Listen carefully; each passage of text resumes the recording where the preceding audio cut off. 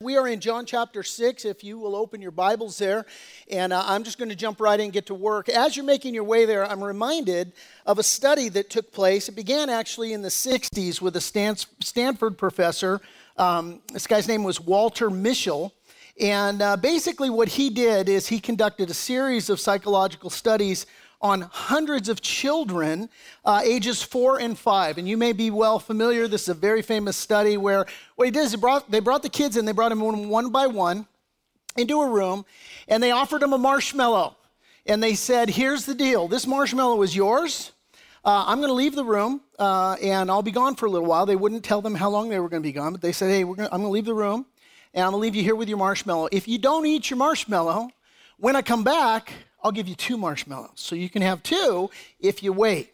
And so these are 4 and 5-year-olds mostly, and you can imagine what most of them did. They ate the marshmallow, right? They could not wait, but a few of them waited and received their second marshmallow. Now, that wasn't the end of the test. The fascinating part of the test was revealed years later. They actually followed each of these children throughout their lives for more than 40 years. They followed these kids. And what they found was that without exception, the group who delayed their gratification and waited for the second marshmallow, they outperformed the other group in every measurable category. They had higher SAT scores, they had higher grades, they were more successful in their career paths. And basically what the experiment proved was that delayed gratification was pivotal, right? Yes, for, I didn't wait for the second marshmallow clearly, was pivotal for the success in life, that success is highly correlated with the pain of disciplined patience over undisciplined impulse, right? I tell you that story because as we've seen here in John chapter 6, the big idea is provision. And we look at God's provision for our earthly needs and God's provision for our spiritual needs. And the beautiful thing about God is that he cares for both, right? And he provides for both. The not so beautiful thing about mankind is that like these kids, many of us tend to care more about our immediate earthly needs than we do about our spiritual needs, and to place up a higher emphasis on temporary things rather than eternal things. Understand, this isn't a psychological thing. This is a sin thing. This is a part of our sin nature. It all plays into the original lie of Satan. Satan said, hey, you can have it all, right? He told Adam and Eve, look, you don't have to wait upon God's promises. You can be satisfied right this moment. And of course, he offered a counterfeit. That brings us here to John 6:24, which is where we're going to jump in today. Jesus at this point has miraculously provided the bread for the multitudes, and then he sent his disciples away when those same multitudes wanted to take Jesus by force and make him their earthly king. And we looked at that last week. And so we're going to pick up the story now with Jesus and his disciples. They've gone to the other side of the lake now, and they're in Capernaum. And Jesus has joined his disciples there. So verse 24, when the people therefore saw that Jesus was not there, nor his disciples, they also got into boats, and they came to Capernaum seeking Jesus. And when, verse 25, they found him on the other side of the sea, they said to him, Rabbi, when did you come here? Jesus answered them, and he said, most assuredly, I say to you, you seek me not because you saw the signs, but because you ate of the loaves and were filled.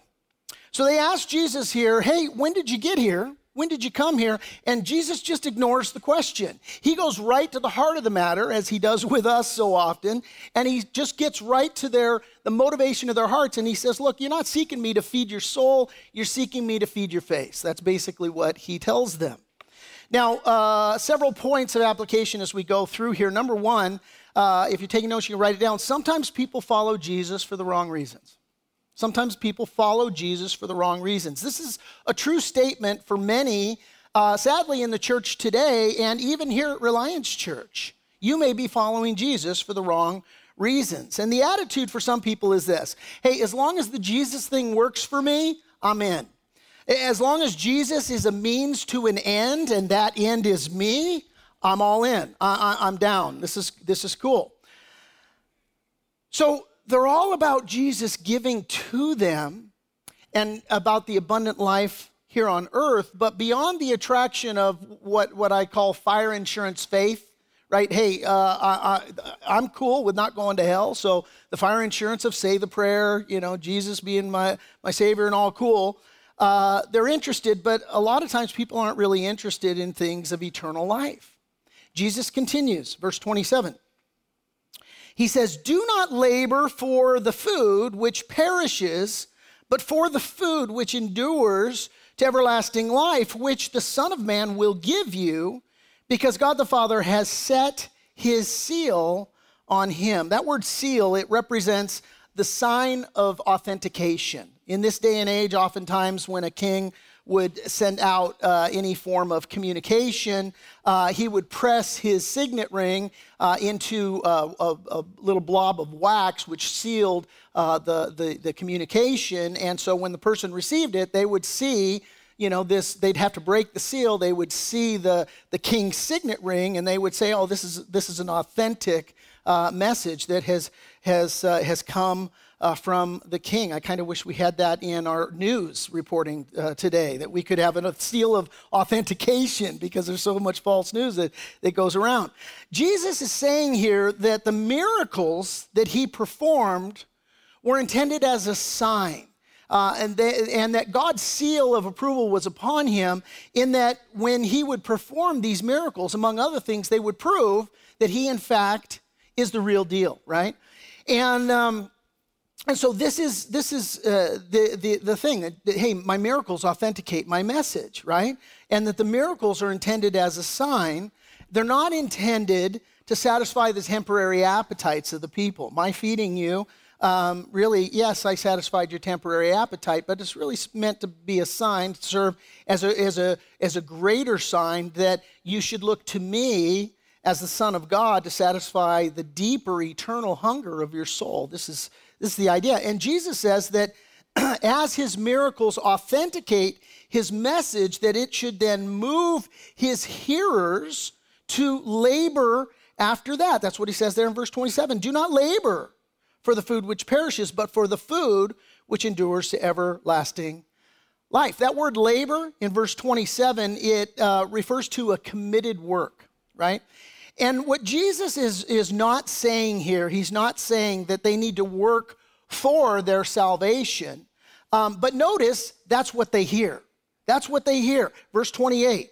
They said to Jesus, when he says, don't labor for the food which perishes, but for the food which endures to everlasting life, which I'll give to you, right? Because God has set a seal on me. They say to him, what shall we do that we may work the works of God, right? And Jesus responds in verse 29 and said to them, this is the work of God, that you believe in him who he sent. Now understand what's happening here. As Jesus points them heavenward and to their need to get right with him, they do what so many people do. They automatically start thinking religion. What works do we need to do? Their response, if you were with us when we went through and looked at Jesus encountering the woman at the well, very much like her response. When Jesus revealed himself to her and she started to get a glimpse of this thing this message that he's telling her, hey, you're drinking from the wrong well. Right? And so immediately she gravitates to religion, starts thinking in religious terms. Our fathers worshiped on this mountain and the Jews worship in Jerusalem. Which one's right? Kind of thing. Second point of application. First one, sometimes people follow Jesus for the wrong reasons. Second point of application, sometimes people seek God in the wrong way. Sometimes people seek God in the wrong way. Understand, inherent in our human condition is a basic understanding that something is wrong. You can't fog a mirror for very long without realizing that in this world, things are wrong, right? We see a fallen world, we say something's wrong. We see human suffering in this world, we say something is wrong, this is wrong. We see our own failings and shortcomings, and we say this is wrong. And when that happens, one of two things inevitably follows. We either curse God because things are wrong, or we cry out to God, right? And religion is man's attempt to cry out to God. And every religion outside of Christianity cries out to God asking this same question: what works must we do? But the right question isn't what work must we do. The right question is what work needs to be done. Big difference between the two. It's not what should I do to make this wrong right. It's this wrong does need to be made right. What work needs to be done, right? And that's what makes Christianity different from every other religion. Christianity teaches, yes, something is very wrong, but you can't fix it. You need help. And so Jesus responds here in verse 29. He says to them, this is the work of God, that you believe in him who he sent. That word believe there in verse 29, it means literally something that you are persuaded is true, and your persuasion that it is true then moves you to place your confidence in that thing. In Romans chapter 10, verses 9 through 11, it tells us there, if you confess with your mouth the Lord Jesus and believe in your heart that God has raised him from the dead, you will be saved. For with the heart one believes unto righteousness, and with the mouth confession is made unto salvation, right? I believe that this is true, and I place my confidence in it by, with the mouth, making a confession unto salvation, right? Jesus, you are the Christ. You're the Son of the living God. I'm going to place my faith in you. Romans 10:11 goes on to say, for the scripture says, whoever believes on him, Jesus Christ, will not be put to shame. Paul in Acts chapter 17, he said, God commands all men everywhere to repent because he has appointed a day on which he will judge the world in righteousness by the man whom he has ordained, Jesus Christ. He has given assurance of this to all by what? By raising him from the dead. This is the gospel. The gospel message teaches that all are sinners by nature and by choice. That you and I, we are born natural sinners. You see that reflected in a 2-year-old. You don't have to teach a 2-year-old, hey, stop sharing your toys with your brother. No, no, don't do that. You grab that toy out of your brother's hand. You hit your brother over the head with that toy. You say, this is my toy, right? You don't have to teach your 2-year-old that. It just comes very natural to them. Why? Because we're sinners, right? Sin means to miss the mark. The mark is God's perfection, right? And we have all sinned. The Bible says we have all fallen short of the glory of God. And the Bible teaches that the wages of sin is death, right? You do your job, the end of the week, it's payday. Pay me what I've earned. The Bible says, hey, congratulations, you've earned death. That's what you get for who you are and what you do. But the Bible says the gift of God is eternal life through Christ Jesus our Lord. That when we believe upon Christ, we believe that he is the Son of God, come to take away our sins. The Bible says that God demonstrates his own love towards us in this, that while we are yet sinners, Christ died for us. The Bible says that if we believe upon Jesus Christ, if we confess that he is Lord, if we repent of our sins and turn to him, the Bible says that we will be saved. Ephesians 2, verses 4 through 9, God, who is rich in mercy, because of his great love with which he loved us. And let me just hit the pause button right there. Some people, they relate to God as though he's an angry God, as though, he is just ticked off and he is just out to get you. That's not the heart of God. God desires that none should perish, but that all should come to everlasting life. And so Paul, writing to the Ephesians, says, God's rich in mercy. Because of his great love with which he loved us, even when we were dead in trespasses, what did he do? He made us alive together with Christ. By grace, you have been saved.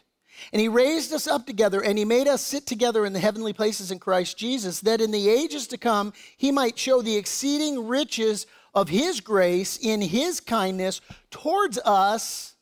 Here's the key, in Christ Jesus. For by grace you have been saved through faith, that not of yourself. It's the gift of God, not of works, lest anyone should boast. So you don't earn a right standing with God by doing good and trying harder.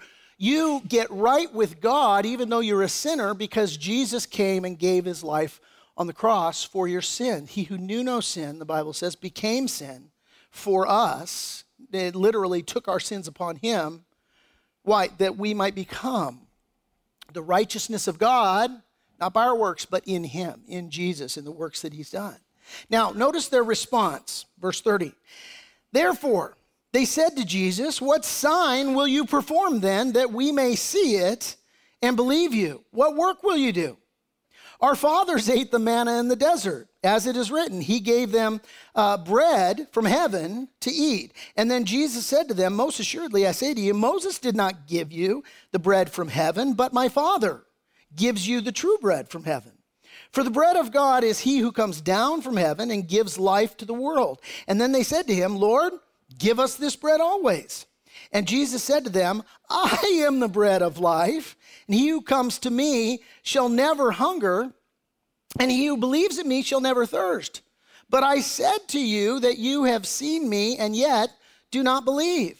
All that the Father gives me will come to me, and the one who comes to me I will by no means cast out. For I have come down from heaven not to do my own will, but the will of him who sent me.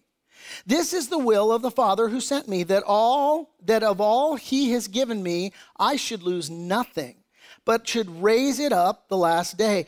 And this is the will of him who sent me, that everyone who sees the Son and believes in him may have everlasting life, and I will raise him up the last day. And the Jews then complained about him, because he said, I am the bread which came down from heaven. And they said, is this not Jesus, the son of Joseph, whose father and mother we know? How is it then that he says, I have come down from heaven?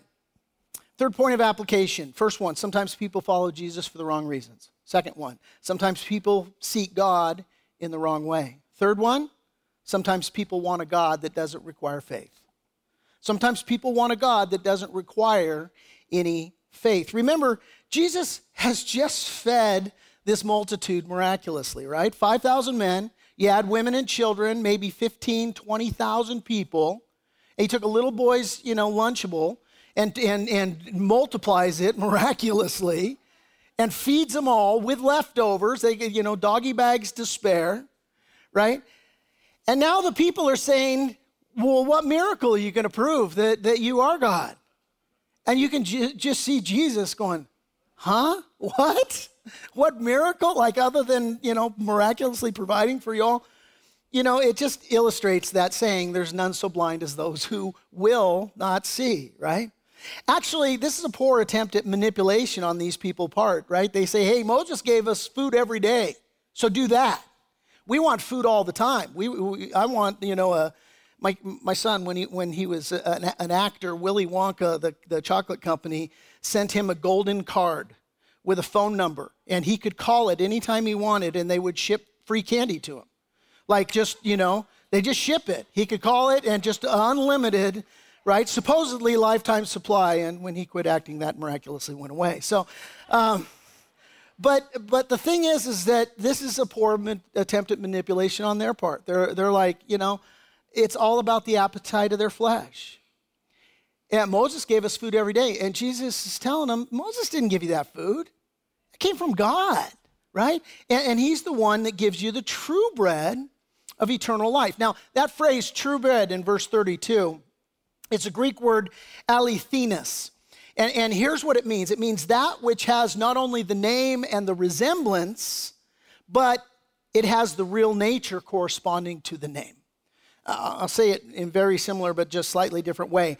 That which is real, that which is true, that which is genuine in every respect, and it corresponds to the idea signified by the name, right? Jesus is saying, the Father gives you true bread. I'm the true bread, right? Not only the name and resemblance, but the real nature corresponding to the name. And so they say to him in verse 34, Lord, give us this bread always. And you might think they're saying, okay, we'll take you, the true bread. That's not what they're saying.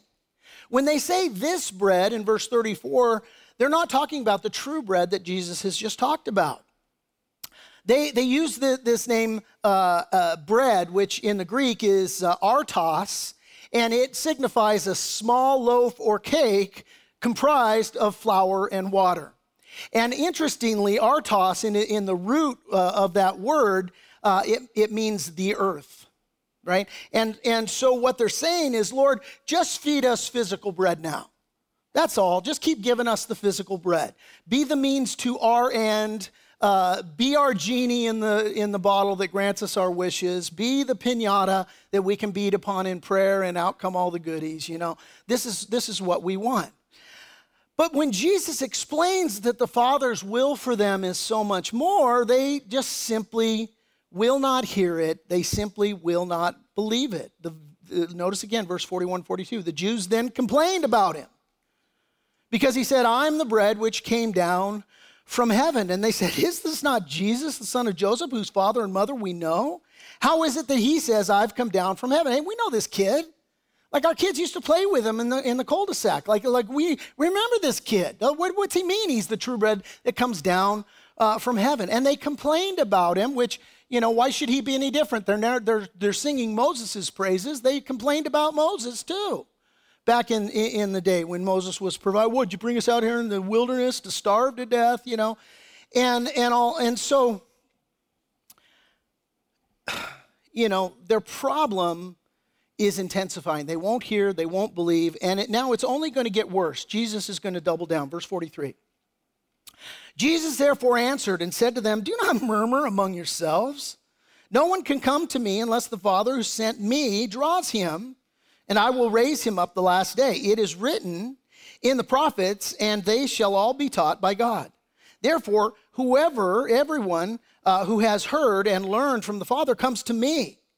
Not that anyone has seen the Father except he who is from God. He has seen the Father.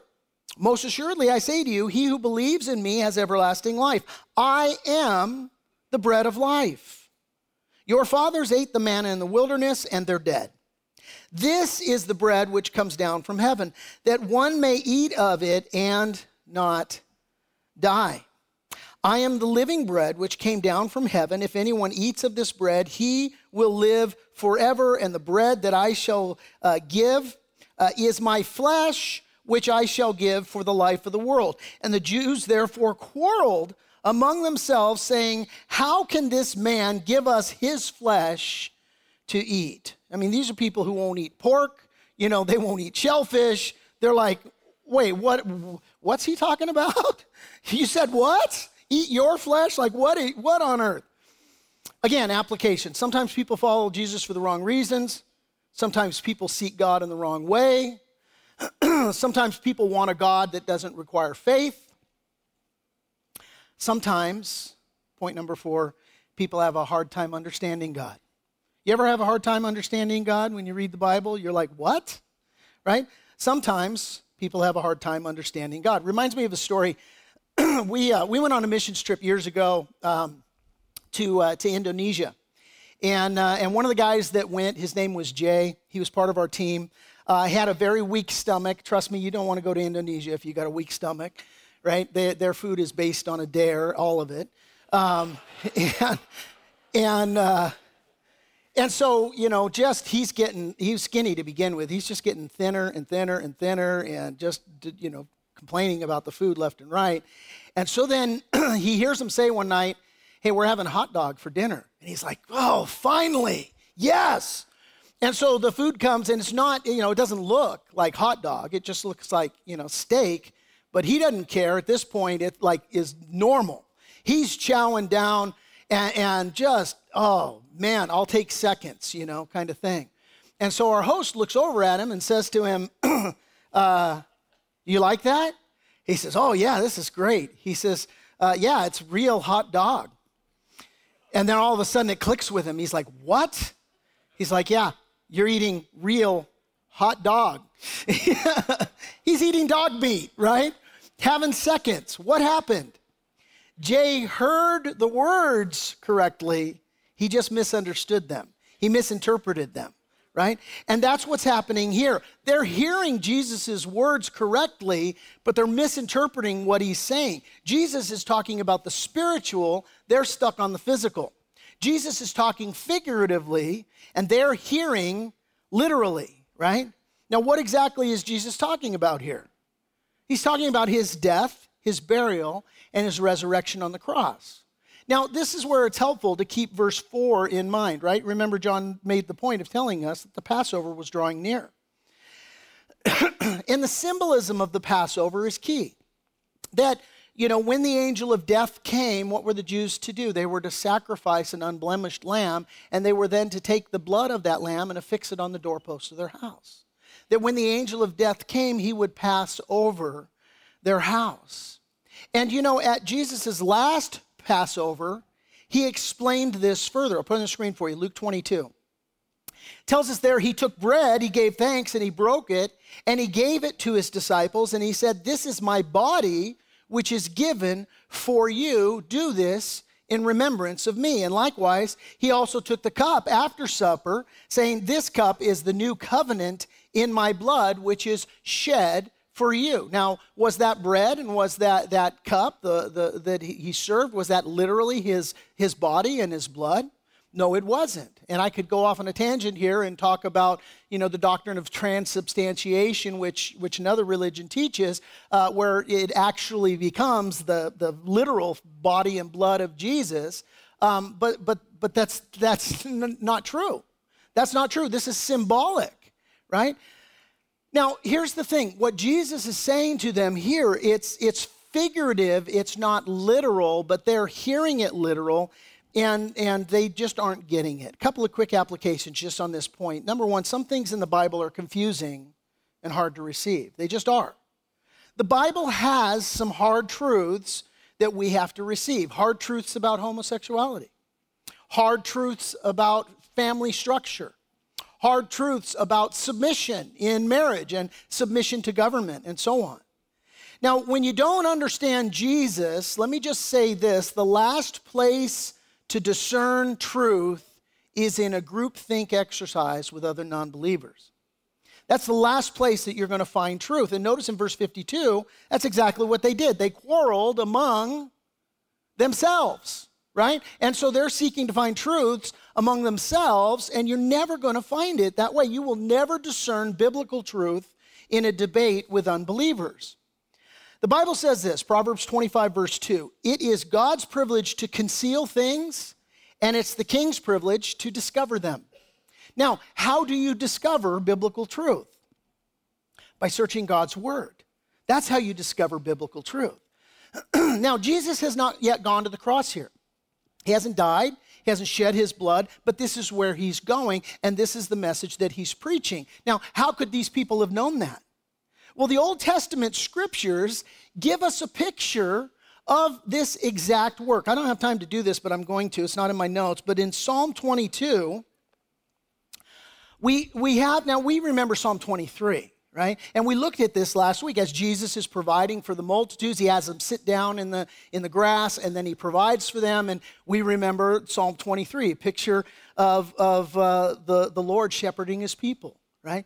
Makes us lie down in green pastures, leads us beside the still waters. He leads us in the paths of righteousness for his name's sake, right? He prepares a table before me in the presence of my enemies. My cup runs over, right? Surely goodness and mercy shall follow me all the days of my life. I dwell in the house of the Lord forever. So we've got this beautiful picture of God providing for his people. Well, in Psalm 22, we have this picture of the suffering of the coming Messiah.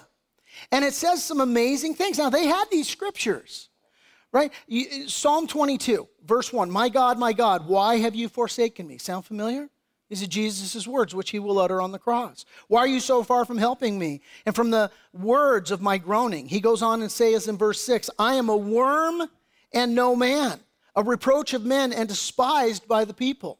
Now, I'm going to come right back to verse 6 there. But then he goes on to say in verses 14 through 18, "I'm poured out like water, and all of my bones are out of joint. My heart is like wax. It is melted within me. My strength is dried up like a potsherd, and my tongue clings to my jaws. You have brought me to the dust of death, for dogs have surrounded me. The congregation of the wicked has enclosed me." He's talking about the dynamic of when somebody is crucified, and the Romans are crucifying people left and right. This was a common punishment that they would do. These people are seeing it every day. They would crucify people who had defied Rome all along the main roadway, right? And so this is very familiar. And then Jesus goes on to, or the psalmist goes on to say this, they pierced my hands and my feet.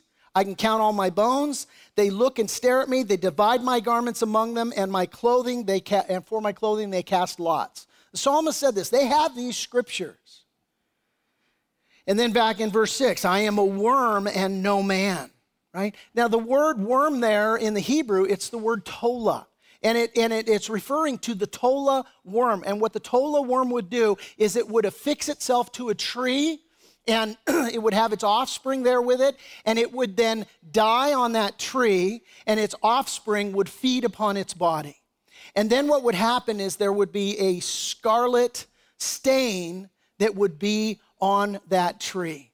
And the offspring would then live, the tola worm would die, having given its life for its offspring, and then 3 days later, this scarlet stain would become pure white, and it would and then it would just flake off, and away it would go, right?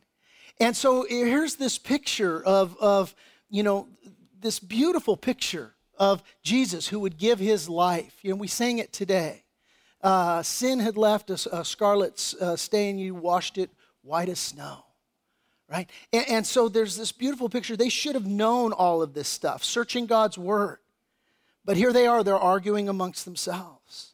Jesus, in his high priestly prayer in the garden in John chapter 17, we'll get there eventually. His prayer to the Father, make them holy by your truth, not by them finding the, holiness by arguing amongst themselves, unbelievers with unbelievers, trying to figure out the truth. No, make them holy by your truth. Teach them your word, which is truth. We read in Acts chapter 17 about the people of Berea. It says the people of Berea were more open-minded than those in Thessalonica, and they listened eagerly to Paul's message. And what did they do? They searched the scriptures day after day to see if Paul and Silas were teaching the truth. They weren't arguing amongst themselves. They were seeking the truth of God's word. Second point of observation just here in our text is that a casual relationship with Jesus isn't the same as a committed relationship with Jesus. What do these guys say? They go, hey, we know this guy. We saw him growing up. We know his mom and dad. How can he say that he came down from heaven? Some of you grew up in church. You went to Christian school. You went to the camps. You went to youth group. You grew up with Jesus. But listen, being familiar with Jesus isn't the same as being a follower of Jesus. And not only is it possible for you to be familiar with Jesus and never really know him, but Jesus says it's going to be the reality of many on the last day. Jesus said in Matthew's gospel, not everyone who says to me, Lord, Lord, shall enter the kingdom of heaven, but he who does the will of my Father in heaven. Many will say to me in that day, Lord, Lord, have we not prophesied in your name, cast out demons in your name, and done many wonders in your name? And then I will declare to them, I never knew you. Depart from me, you who practice lawlessness. Now, here's what I love about this story as we're going through it. He's telling them the truth, and they are reacting poorly. And what he doesn't do is, hire some, advertising firm to say, hey, why isn't our product doing so well? Oh, well, you got to change, it's not scratching people where they itch, man. You got to make adjustment here. No, Jesus doubles down. He just keeps saying, here's the deal. Here's my message, whether you like it or not. He doesn't change his message to fit their liking. Understand, truth by definition is narrow. It's narrow. And when you're confronted with the truth, you've got two options. You can reject it and just keep on going your way, or you can receive it and you can adjust your way to the truth.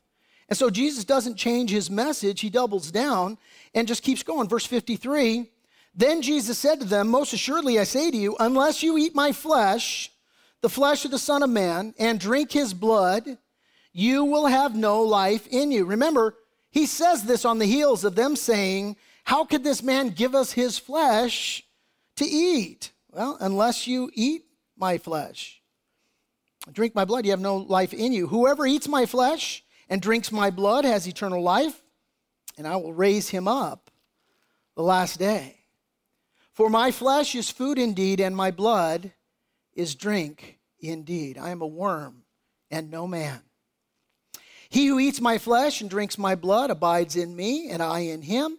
As the living Father sent me, and I live because of the Father, so he who feeds on me will live because of me.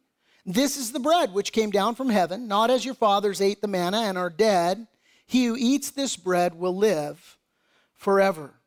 And therefore, verse 60, many of his disciples, when they heard this, said, this is a hard saying, who can understand it? And when Jesus knew in himself that his disciples complained about this, he said to them, does this offend you? What then if you should see the Son of Man ascend where he was before? It's the Spirit who gives life. The flesh profits nothing. The words that I speak to you are spirit and they are life. But there are some of you who do not believe, for Jesus knew from the beginning who they were who did not believe and who would betray him. And he said, therefore I have said to you that no one can come to me unless it has been granted to him by my Father. And from that time, many of his disciples worshiped him as Lord. No, they went back and they walked with him no more. And then Jesus said to the 12, you guys want to bail also? Do you also want to leave, to go away? But Simon Peter answered him, Lord, to whom shall we go? You have the words of eternal life, and also we have come to believe and know that you are the Christ, the Son of the living God. And Jesus answered them, did I not choose you, the 12? And one of you is a devil.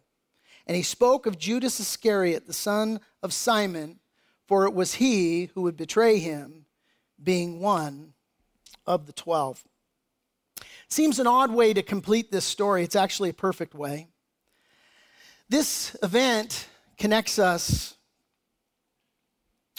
not only to the events of this first Passover, but they also connect us to the last Passover when Judas will betray Jesus at that last Passover.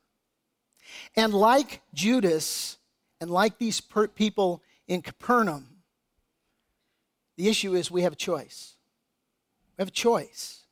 We can reject Jesus and keep on going our own way, or we can receive Jesus and we can adjust our way. And the choice is up to you. I'm going to close with 4 questions, and we're going to close in prayer. 4 questions. If you're taking notes, put them on the screen, and they'll be up afterwards as well, so you don't have to race to get it done. Question number 1, what are some of the hard things that Jesus says that you or that others struggle with? This is a fruitful conversation. Take a walk with it. Second question, in what ways are you or others tempted to follow Jesus for the wrong reason? These folks, Jesus says, you're not following me because you want the bread that I offer. You're here for the freebies, man. You're just looking for more free stuff. What role, thirdly, does works play into the Christian life?